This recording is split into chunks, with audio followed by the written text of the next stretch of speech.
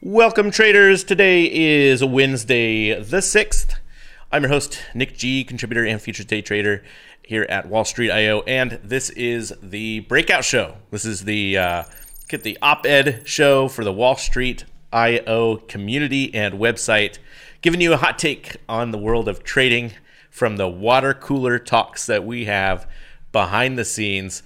It's been pretty quiet, actually, around the water cooler lately, as Aaron, our lead engineer, and my sparring partner on the show here, is having some well-deserved time off, and he'll be back for next week's round of breakout show. But let's do this. If you are in the chat room, go ahead and chime in. Let me know where you're chatting from. Let me know what gasoline is like in your neck of the woods. Out here in California, I mean, it is easily right there, hovering around $5 a gallon in some places. I think I saw actually $4.07 near the pump where I live. But gosh, the taxes out here on that are ridiculous. I'm only happy that I live in a very small town, and I don't really have to worry about any of the those crazy commutes that others have to worry about. I used to live in Dallas, like many massive suburban sprawls. A 1 hour commute in the mornings. Not even a thing. That's just what people do, right? Just stuck in traffic, very much like Los Angeles, like Austin, like Chicago, like Atlanta, like every big city out there, right? I can just imagine what a grind it is if you were in one of those cities and you have that insult to injury of high gas prices, right? And if you happen to know, because I don't really follow commodities that closely, if you happen to know in the chat room what's going on with this, let me know. Is this like an OPEC thing? Is this like a European thing? Atlanta is in that $3 to $3.65 range, according to T Nichols.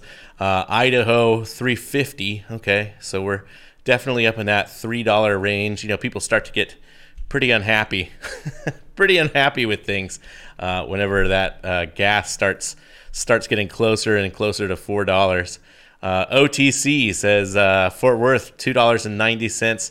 So spoiled out there, OTC. I will say that the gas prices in Texas are actually pretty darn good. The only other places I can think of that might be even better when I was a kid in Nebraska. So I grew up a little bit in Nebraska near the old Strategic Air Command. I thought it was always cool. I'd see those SR-71 Blackbirds flying through the sky as a kid. Military, near the military base and everything. Our gas was nice and cheap out there, right? So that was definitely one of the good things. But out on the West Coast, horrible. Atlanta, kind of in between, in between cheap and expensive. And I just I'm not happy about it. I'm thinking myself I should get a motorcycle. Actually, I'm just using this as an excuse. High gas prices is to fuel my fuel my interest in already purchasing a motorcycle. So Aaron, of course, not here, and usually what I do is I just default to the easy thing. The easy thing for me is just technical analysis. So I've been banging this drum over the last week about I think SPY is pretty much close to a temporary bottom for now. Even though I'm hoping that SPY gets a little bit of recovery into the middle of the month, maybe makes everyone feel like, hey, the worst is behind us, and it doesn't make any sense, but I'm sure we'll just go right back to all-time highs, and then boom, just wipe out all those hopeful bulls again and print new lows. And that's what I think is going to happen. Anything can happen. I'm just another guy out there with an opinion, so I'll put this up there. I don't know about you, but type in the chat room. Let's community source this, right? Are there any trades that you are watching out for in the chat room? One of the things that came up yesterday was talking about various stocks and Goldman Sachs. So I always remember this. Goldman Sachs does really well around this time of year. In fact, I'm loading up a seasonality chart going back for the last 10 years for just, buy and hold, nothing special on Goldman Sachs, right? Just buy and hold 10 years and looking at seasonality. Let me describe this to you. In seasonality, basically Goldman Sachs has three like very bullish months over the last 10 years, and October is the granddaddy. So it's averaging over 4% increase over the month, and I can kind of look and see that indeed there's only 1 month in the last 10 years in 2020 where there was a negative month of 6% down. But otherwise, we're looking at 12%, 7%, 1, 10, 2. So it's kind of all over the map, but generally just positive in October for Goldman Sachs. So I always keep that in mind. And then for November coming up here, the one I learned about earlier this year was CVS, which if I can describe this to you, just imagine a bar chart where there's some hedges, like hedges in a garden, and then all of a sudden there's just this massive tree coming out of the ground. That is November. It dwarfs all the performance of all other months, even the red months, right? In terms of positivity or even range of change. Boom, CVS in November. So I'm going to be looking at possibly finding a nice entry point on CVS if there's a decent pullback toward the end of October here, and then. The other one that I'm looking for is I'm hoping that there's still some headline risk to Facebook, right? Everyone loves to hate on Facebook. Personally, I think that if your company has over 2 trillion users, that is worth billions, hundreds of billions of dollars anyway, just the fact that you have that many users. So to me, Facebook is still undervalued. I think it's right near its 200-day, so close to its 200 days. So I'm hoping that, I don't know, maybe some news comes out tomorrow. Maybe it manages to get Facebook cracking its 200-day. And at that point, I'm really just personally interested in a very quick long into the week after that, or in the week or a couple weeks after that. Again, disclaimers up here. Don't do these trades. I'm talking about these trades. Don't do these trades because I'm talking about them. I'm just some guy on a show talking about the stock market and stuff like that. I'm not a trade advisor of any kind. So don't get your ideas from me. Do your own research on that. Let me hop over again to the chat room, see what's going on. There. Long SQQQ puts. Okay. Very cool. T Trader saying that that's something that they're looking at. Silvana B. Hey, it's been a while. I haven't seen Silvana B for a while. In Aiken. Wow. Silvana only has to have that hit to the pocketbook of $2.74 a gallon. I'm so jealous of that. That is awesome. Missouri, likewise, kind of right in there. Anything under $3, and you have my envy, right? So there's still some places in Atlanta. Scott saying in Florida, right at $3. Yeah, right on that kind of like pain point, Let's see. Affirm looks like an interesting speculation trade. OTC. Okay, awesome. I think that's a finance company. Those are really popular lately. Those little pay in 4, I believe, is the advertisement for those like payment breakup services. FB looking for a prime for a bounce, and I'm not a fan. Yeah, I mean. I have no love lost on Facebook or Mark Zuckerberg, the robot that runs that company, right? I'm just a technical trader looking for a quick buck, right? So if I load up a chart of Facebook and look at a candle chart on the daily,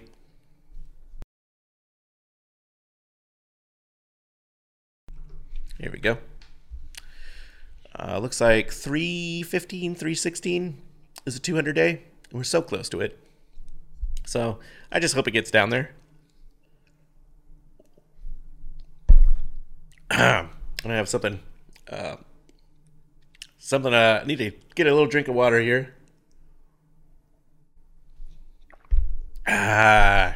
Maybe got too excited about the stock market. Right, but a little bounce here, and then I don't know, regression up into these regression things like 21 moving average, the 50, a couple of ATR, what have you, would give us about a return up into this 350. 350 is a nice round area, right? 315 to 350. I think that's pretty good, and I would be I think that I would expect that to happen literally in a matter of days after testing that 200. That'd be a very, very quick trade, and so I'm just keeping my eyes peeled for that one, right? Sanjay saying, take a look at LEN, been in a channel since around Feb. Let's take a look at that. Let me look at, hold on, AFR firm was one that came up, and is that finance? Information technology services. Okay, well, it looks like that's the payment company. $30 billion market cap. Good for them.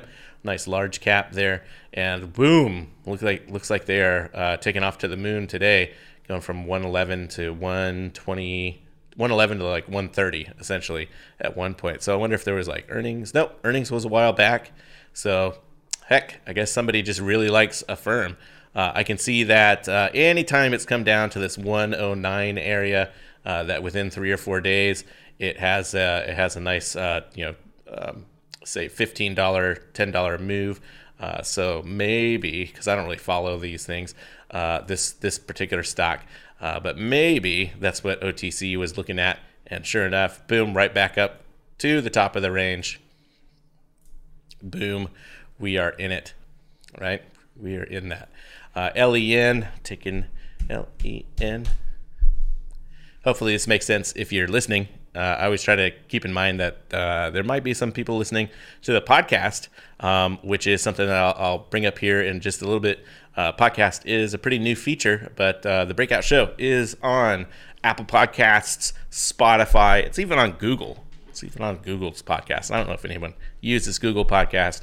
I use Spotify myself, even though I use an Apple phone. I'm just not, just not too into Apple Music. But Apple Podcasts is a pretty neat app, pretty nifty. LEN here is Lennar. So we're looking at, it says consumer cyclical residential construction, of course. I think Lennar or KB Homes also did a deal, maybe a couple deals over this year with BlackRock, where BlackRock basically just said, hey, build us these houses and we own them. Right, so not even getting into the bidding war that might happen, just straight up financing the building of houses, and of course BlackRock is not interested in selling any of those houses. They are interested in becoming landlords, so that's what they're doing. Lennar, going back all the way to June, there was a dip. So in early May, it looked like Lennar had a peak around 110. Let's just do round numbers, and it subsequently spent about a 6 weeks in just drifting down all the way from 110 down to 90. Right, so nice $20 move down there over about 6 weeks. Climbed its way all the way back to 110, and then right at the beginning of September started another move down, and now here we are in October. Last time around, it did kind of base. It looks like it based for roughly a week around this 90 area before finally moving higher. I wonder if that was after OPEX in June. Let me take a quick look at a calendar. Let's see. Calendar. I just want to see a picture of a calendar. Calendar 2021. Hey, here we go. Calendar. Yeah. Okay, so here's the calendar that I brought up, and I just want to see if June. When was OPEX in June? OPEX in June was right at the 18th. So pretty close, I guess pretty close to it. I mean, it was mid-month regardless. It looks like it was 17th. It started moving up. Maybe that was after at least the the VIX rollover date. VIX rollover date this time around is a little bit later, but it would be interesting to see if this is just going to charge higher or if it's just going to hang out here and wait for that mid-month for a while and then boom, start making its ascent. Looks like there is a halfway point that can regress to pretty naturally right at 100. So that's my take on LEN. I'm sure Sanjay probably has looked at this chart plenty on his own, and I would not be surprised if he has some similar thinking on that, where maybe the regression point could be that within, just to be safe, say it could get back to 100 within the next 4 weeks, right? Give it, I would be willing to give it some time in my head. Of course, SPY. Hey, SPY is the big one, right? SPY's a big one. There are a lot of things that are kind of weighing on SPY, and I'd be interested to know what you think of them. Primarily, I think the one that the news is really having fun with, maybe not the news, but traders are having fun with, is the ever-present inflation. The inflation. I think of it as an inflation scare. I guess it depends on how you think of things. The news, I think, wants to blame everything on the debt ceiling. And I think that's maybe a positive sign insofar as the news is just really boring this year. So if the debt ceiling is the biggest thing for the news to focus on, I'm going to take that optimistic stance and say that's not too bad. Not too bad. It could be a lot worse, right? So I'm going to take a look at SPY here. And SPY, a while back, earlier this week, I posted something on the main wall and talked about, let's see here, talked about how many Heikin Ashi days until there's been a decent bounce statistically in SPY over the last few years, right? I think it was this one. Yeah. So it's this 2 days ago. And the magic number was 6 Heikin Ashi bars. I had eyeballed it earlier in that day, and it came to about 7 or 8 days from a peak, right? And yeah, I think that's what's going on. I think we had a peak right around here. And if I do a little 7 to 8 day count, let's see, 1, 2, 3, 4, 5, 6, 7. So that would be right back here on SPY, 7, 8, I guess, right? And then there was some sort of move. That this doesn't mean like, the stock market charged higher and higher and higher and higher and just kept on going. But there was some significant bounce when I ran that said, hey, if I were to get in long on that and then get out on the first green Heikin Ashi, that it would be profitable. So to me, that's at least enough to define, like, let's think of the corner of a reversal, right? The V of a reversal. So it would be a rather aggressive thing. Of course, today, look at what's going on with SPY. Yesterday we finally had a higher high on the daily. If I look back over this chart, going back all the way to 923, so 923 on SPY, it's coming up off of a bounce. There was this big gap down lower on a Monday of 920, the week of starting Monday 920, and then all the way right at there by Thursday, boom, it had closed the gap and then some, and it even had a high around 444 on SPY, and then it just kind of consolidated there for a couple of days, a couple of inside days, and then boom, the 28th happened, right? So that was a Tuesday of the next week. 28 happened. It kind of gap opened lower and then went all the way back down to 433. So we're coming from 444 all the way down to 433. And it's just kind of been mildly bearish on the SPY. I'm sure the Qs probably look a lot worse because of the action in the bond market, the fixed rates, and how growth stocks typically react to that a lot more. But yeah, here we are. That day that had a big day down on a Tuesday ended around 433, and I feel like the market has just been flirting with that 433 for a while now, and in my view, I would not be surprised if the market finally starts breaking out an ascent higher into next week, and coming up to that maybe 440 area is my guess. And if it really wanted to confuse traders, it would get all the way up to 445, right? Because can you imagine?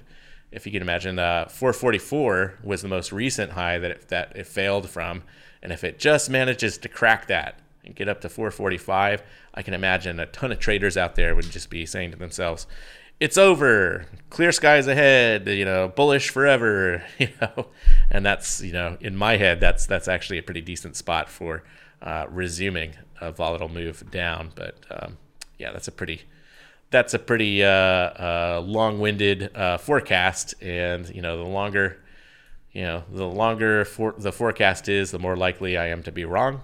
So who knows? Either way, though, I think 440 is maybe in the cards here over the next week. That's just my guess.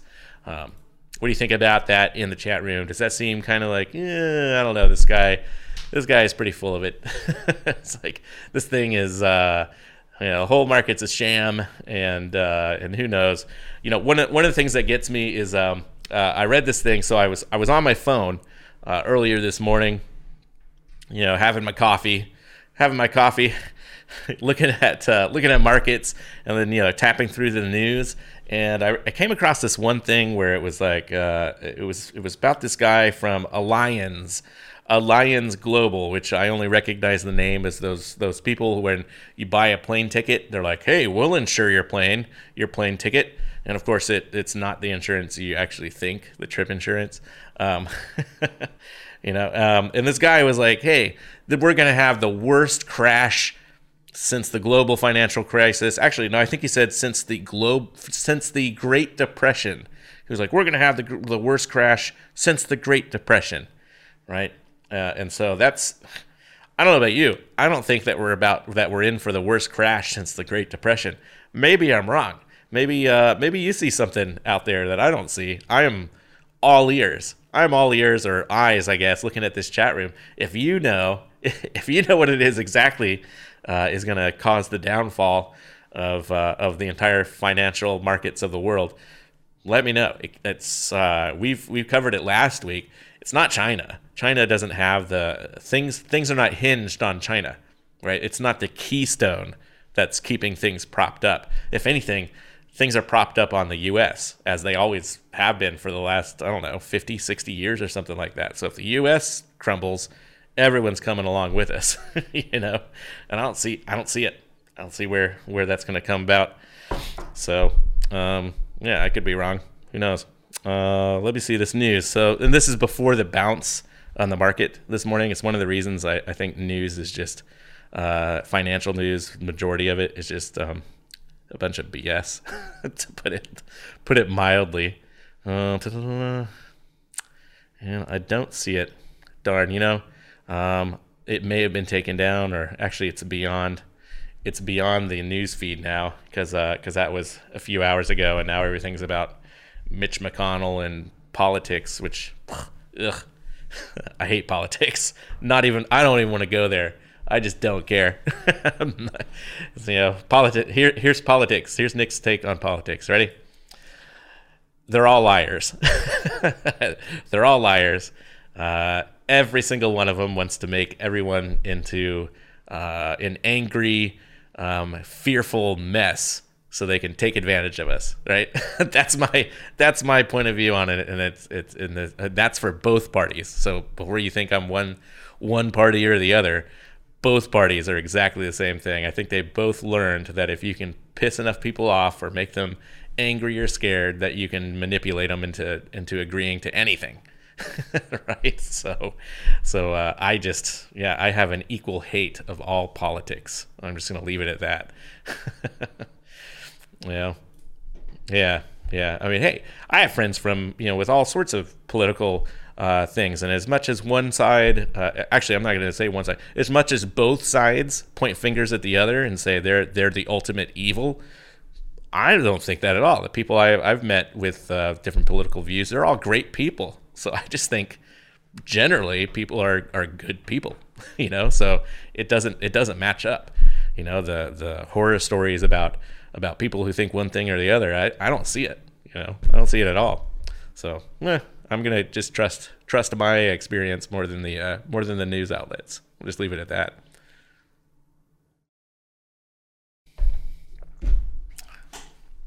Let's see.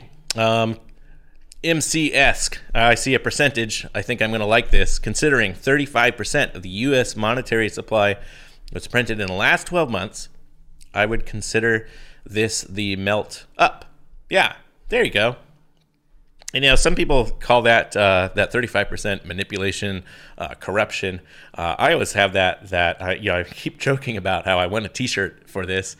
Maybe I could get a T-shirt. Maybe there's enough demand in the market for it. Then maybe we'll put it on the website, right? But I like the saying that I came up with. I am long corruption, right? So as long as there's corruption in the SEC and the markets and political corruption and all this stuff, technically, I would argue that that's a positive correlation for market movement, right? So I'm long corruption. As far as a position, a monetary position, I think it's profitable.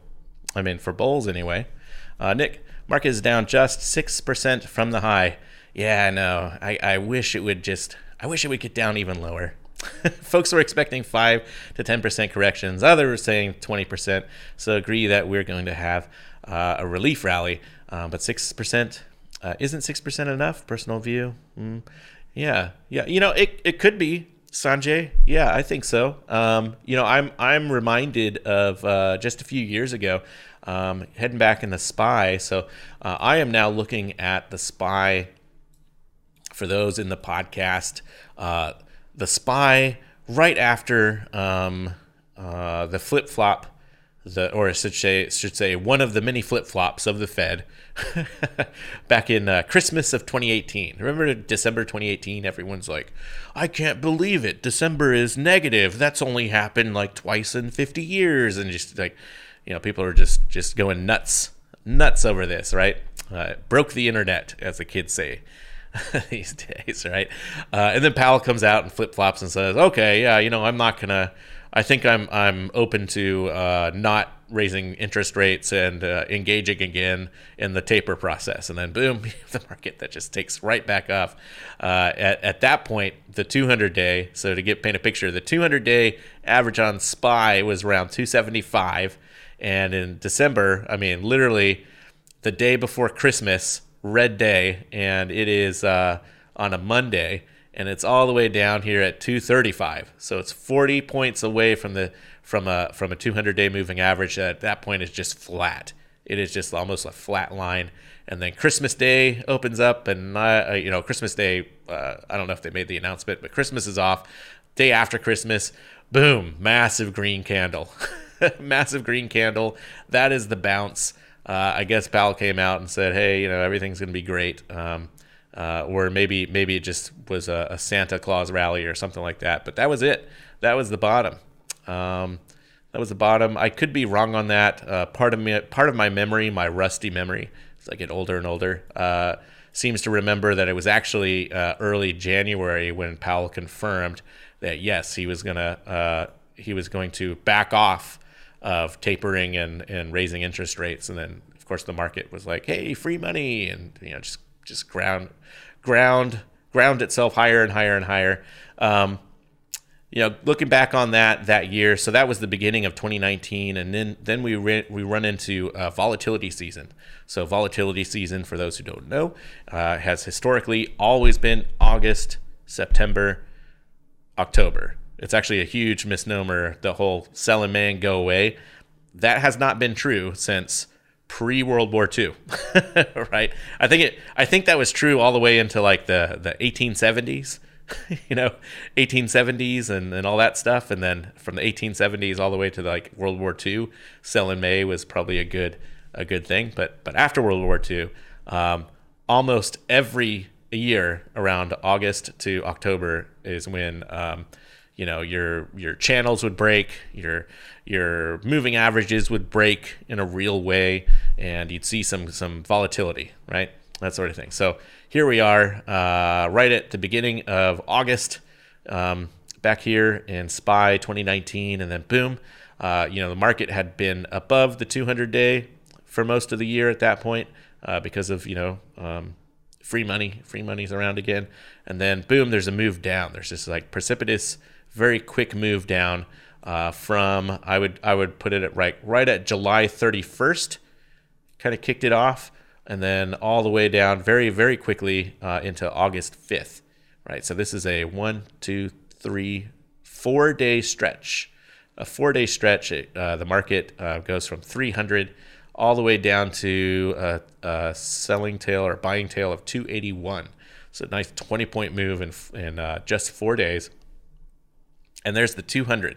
The 200 is just right there. It's just staring at the price action where the market gets down to 281, and the 200 is sitting there at 278. So we're talking just 3 points. 3 points. It doesn't get down there, right? It retested a couple days later, right around 282. And again, 200 days down there, just waiting for it, right? Doesn't happen. And then you fast forward a little over a week, tries it again. It just cannot get down to it. So, and I'd say another week after that, can't get down to it. And then like a month later, just shy of the 200-day, almost down there, just can't get to it, right? So I remember this with a lot of frustration because I had these automated orders set to go off if SPY would have just touched that 200-day. What I found that happened was in the overnight markets, if you look at ES, which is the futures market for SPX for SPY, for S&P 500, it did. It hit the 200-day. I think it hit it twice, and it was like a beautiful bounce from that point on. I even think that back here in 8, so the first huge volatile move down in 4 days, 2019, right at the beginning of August, in the overnight, August 5th, I remember, I think if I were to load up an ES chart, I would see that after that day, the regular trading hours closed, the cash session, the extended hours in the futures market started, and in the extended hours, it very cleanly, in a straight line, just went, just down over a few hours, and just right to the 200-day and a bounce in the futures market. And that was the time, the moral of this story is like, that was the time where I finally said to myself, what happens in the extended market officially matters to the cash open. Because for a long time, I'd be thinking to myself like, hey, if it happens in the futures market, then it's not officially true. Like it has to be repeated in the cash session, the day session to be officially official, right? And this whole time, this 2 month period where it just could not get to the 200-day in the cash, day in the day session, kind of convinced me otherwise. Like, nope, it's good enough if it happens in the overnight. So here we are. I don't know. I think we're well off of it, right? So you go back to September, October of last year. We were well off for SPY away from that 200-day, and then here we are again, and it's like it feels like it's within spitting distance. I don't know. I'm doing a lot of talking here, so I should probably check in with our chat room or something like that. I just have this inkling that what's going to happen is the potential for a weak finish to October, and then an initial weakness in the first week of November before finally, just getting to this recovery spot of just consolidation. And I have no idea what happens after November. November and December is always really difficult for me to think of, like, oh, what are the scenarios that are going to happen long term? Let's check in there. What do you see on the Microsoft chart? Yeah, let's check it out. OTC wondering about Microsoft, RK, Windorf. I'm just going to say RK. Checking in here from Garden Grove, California. Awesome. Glad to have you here. More West Coast representation in the chat room. We have a lot of East Coast, a lot of Texas actually. It makes sense because Texas is so populated, has a large population. Microsoft, Yeah, Microsoft is has been, I think, really resistant. In terms of QQQ. So, I'm looking at Microsoft here. It has just been strong. It has just, if you're loading up a chart of it, even before the COVID dip, I feel like Microsoft has just been in this rise, this larger trend, and it's just been largely unbroken for a few years now. I mean, you have to go all the way back, way back. When? I mean, I'm back in 2012, and it's just starting its march higher and higher and higher, higher and higher. Like, it just keeps charging higher, And even this last dip went from 305 to 280 to 280. Let's say it's 25. Let's 25 point move on a $300 stock. So, gosh, that's what, 8%, 7%, and it sounds like a lot, especially since SPY is off by only 6%. But Q's was definitely off by quite a bit. Q's going from 380 down to 350, so that's 30. Also off, I guess, 8%. So it's tracking along with the Qs to the downside, but it has. I feel like it, like Microsoft has definitely kept up with and maybe even outperformed the Qs over time. I mean, it is just solidly bullish over time. So I wouldn't be surprised if Microsoft recovers with along with the rest of growth, and it maintains its slow grind higher until. I always ask myself, like, okay, well, what would I need to see in Microsoft? Like, what would I need to see in a stock that I'm wrong? Because to me, it doesn't. If there's no way for me to be wrong, then I'm not being reasonable. So I'm looking at Microsoft now, and I was like, okay, what would I need for it to really, really deviate from things and just say, oh, the Microsoft rally is over, and it's not going to happen anymore. Let's see. Where would I need it to break? I mean, it's so clean off of this rise from 240. I would really need it to close. I would just say this: if it closed a week under 240, then I think I'd be willing to entertain the fact that it's over, right? And it's so far away too, that low, but that was the last significant low on this big move higher, right? So it has a long way to go on that, and if it can make a significant low here and then charge higher and then make a lower low and close lower on that weekly, maybe that's an easier sequence, I guess, for Microsoft to confirm a potential down move or a consolidation status. But for now, it has a lot of wiggle room to just consolidate for a while, right? I think that the trickier thing for Microsoft traders is if it did one of these things. So you flash back to September 2020, and it starts this kind of just this range trading sideways action all the way until the next year, right? So I mean, there's the possibility of that too, where it's just boom, just going sideways into the next year. What kind of seasonality do we got on Microsoft? Boom, boom, boom. Seasonality, 10-year seasonality. Yeah, it looks like it's a big fan of January to April, and then maybe a little bit more subdued. Still positive because it's just been so positive over the last 10 years, almost 10 years. October, November, December, it seems like it has these positive months, but that could just be regressive action after bearish September. Looks like September has been pretty consistently bearish for Microsoft. Yeah. And then this could just be, some regression. I view all this green as potentially just being regression. And then you do have, on this chart of seasonality, you do have a nice spike in January, and then a nice it kind of resets and grows to its biggest spike in April, historically over the last 10 years as far as gaining goes. So very interesting. Very interesting there. What we are coming up on 15 minutes here. I was trying to think if there's anything else interesting in the markets lately. I mean, there's of course there's all this talk around yields, TLT.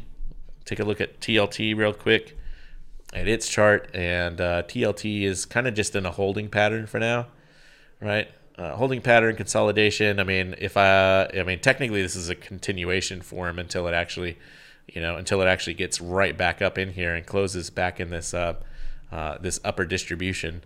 TLT is down here at 143. It looks like there's this chop area that exists right above it, right around 145 to, let's just say, 151.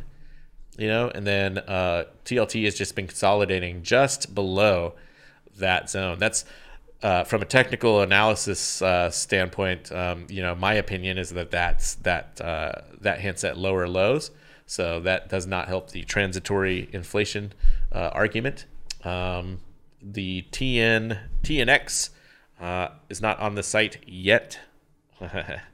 Yet I do have some news that I know in the back of my head. I can't share it though until Micah says something. But yeah, let's just say that we could be seeing some new symbols on the chart on Wall Street IO coming up in the next few months here, and possibly I might be able to test it earlier than that. It's kind of one of those perks being behind the scenes, right? And then looking at TNX has also been pretty flat today, but TNX, the 10-year Treasury index, once it broke through 14, this is kind of following the yields. So 14 is equal to the I believe the is it 1.4 or 0.14 yields? I think it's 1.4% yields on the 10, and it got through that, and now it's just hanging out around 1.45 to 1.55, right? So just hanging around there. Maybe not sure if you'd call that 10 handles or not. I guess because I think it goes in tenths of a percent or something like that. Just hanging out in this range. So similar there. It's almost as if just technically the market is saying like, oh, we're expecting inflation numbers to tick up pretty soon. They weren't that bad last month, CPI and all that. They actually appeared to be rolling over.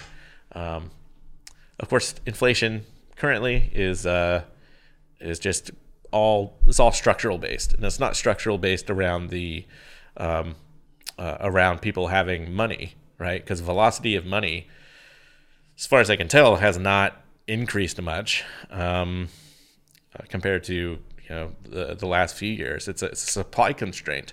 There's no supply of anything, especially electronics. so unless you're Apple and you are big enough to buy up a TSMC's entire fabrication of 3 nanometer for like half a year coming up, which they did, I think, and a solid chunk of their 5 nanometer processes and fabrication. Everyone else is just suffering though, right? So Intel has their own fabrication plants. The people who make those chips for cars, everyone's kind of out of luck. And then, of course, our inflation numbers are tied to the used cars lately, and dealership cars. So the fact that those cars aren't getting manufactured is creating more pressure on the inflation numbers, right? So who knows? Who knows how long that's going to take to resolve.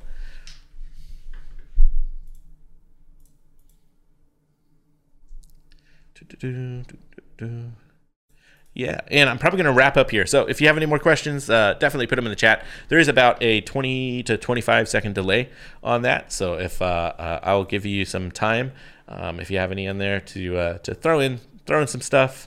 I don't know, maybe a stock request or something like that. Overall, I've kind of been beating the same drum on SPY.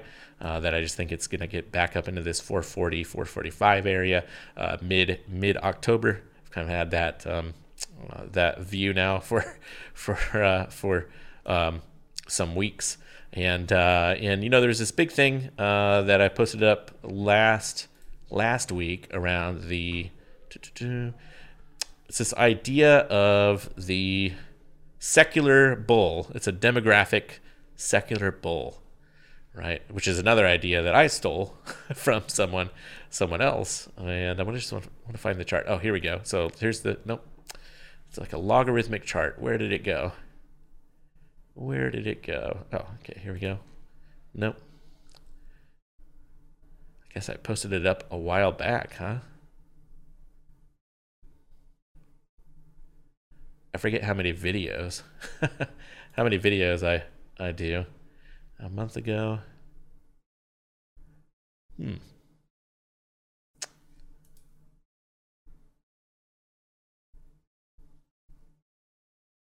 Okay.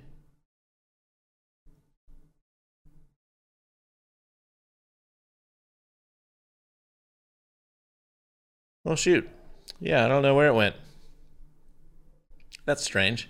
I had a picture up here. It was like a demographic chart, and it just showed that basically it made a case for stock market being up in kind of an up cycle for all the way until like 2034 or 2030, around that area, 2034, 2035, something like that.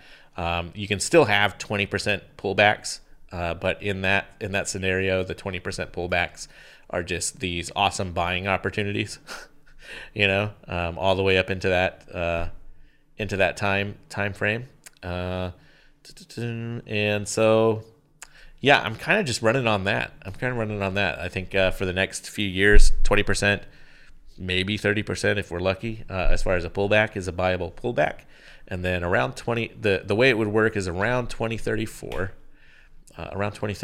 That would be the time where it's just safer to be in cash, because at that time there's the potential where you do finally get a 40% or 50%, 60% pullback possible in the markets. But until then, they're just kind of buy the dip, So I think it's a great opportunity for longer term wealth creation for sure. And I wish I could find this picture. That's what I'm actually trying to do. Is like, where is this picture? I know it's somewhere around here.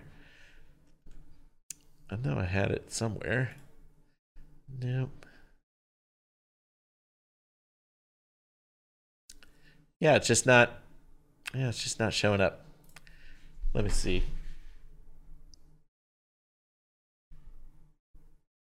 It's possible that I have it in a folder and I never uploaded it to the site.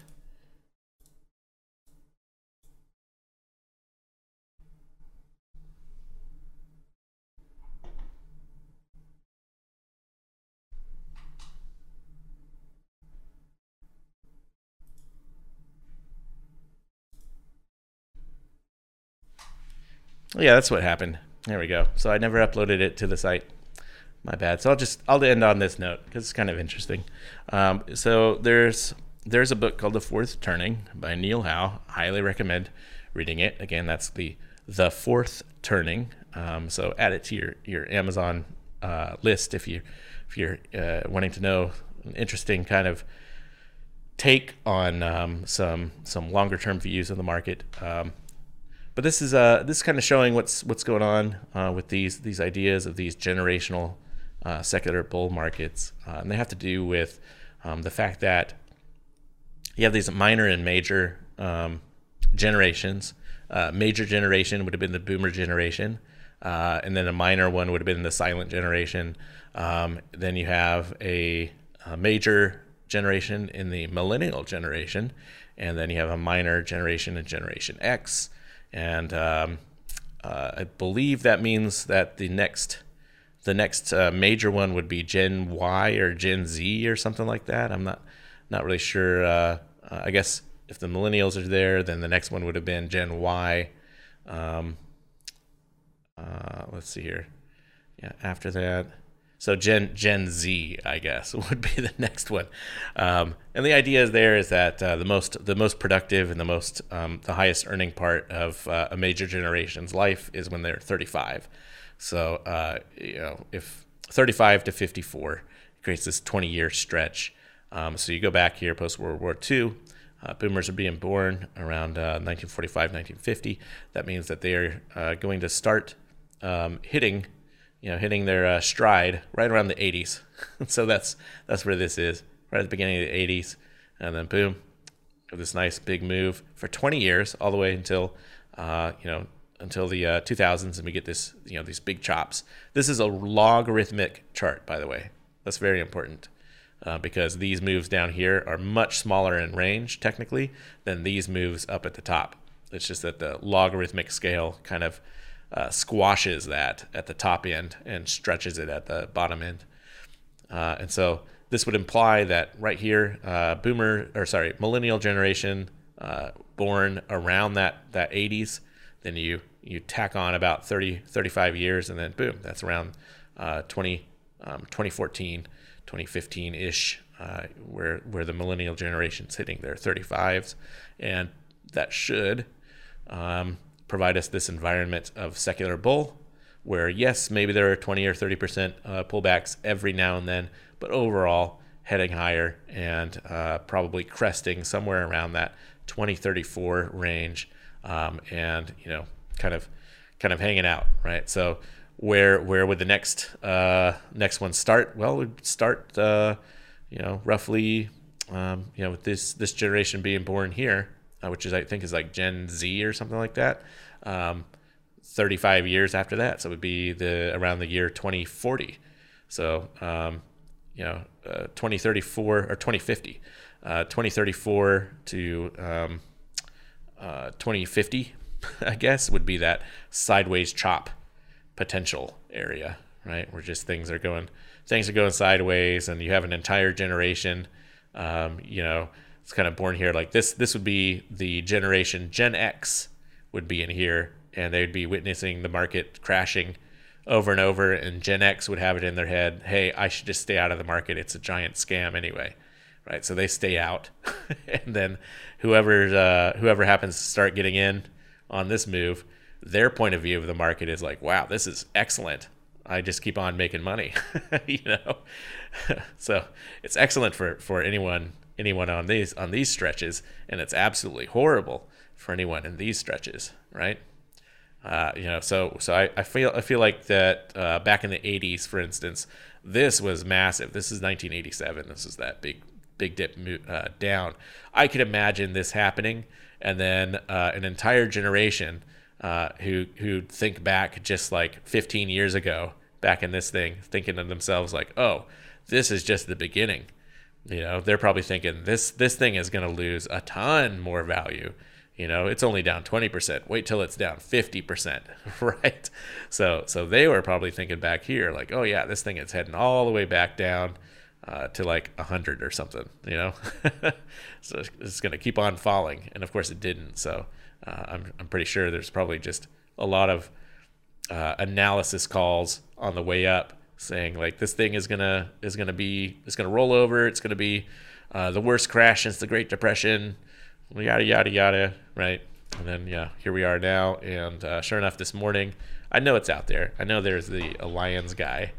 In fact, I can just Google it, right? Allianz guy. Allianz. Great Depression. Look up some news. Let's see. I know it was just there. 59 hours ago.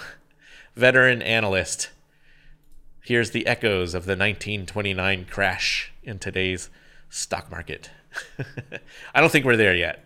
I really don't think we're there yet. I remember some anecdotal stories. This is a great question. So we're coming into the I know I said I was going to stop here, but we're heading into the holiday season. It's going to be Thanksgiving soon. We're going to have Christmas soon. We're gonna start seeing the family members from around the way, and I can still vividly remember the first time Bitcoin was coming up to like 20,000, having all these family members around Thanksgiving, around Christmas, saying like, "Should I get in? Should I get in on this Bitcoin thing?" Of course, you see afterwards it just completely cratered. One of the things about the 1929 crash, because I'm reading a book right now called Lords of Finance. It's an excellent book about central bankers around the First World War and into the 1929 crash era. And those bankers talking about how at one point their shoeshine boys were talking about hot stock tips, and I think it was Pierpont Morgan or something, J.P. Morgan, recounting it and saying like, well, when the shoeshine boy knows just as much as I do about the stock market, that's probably not a good sign.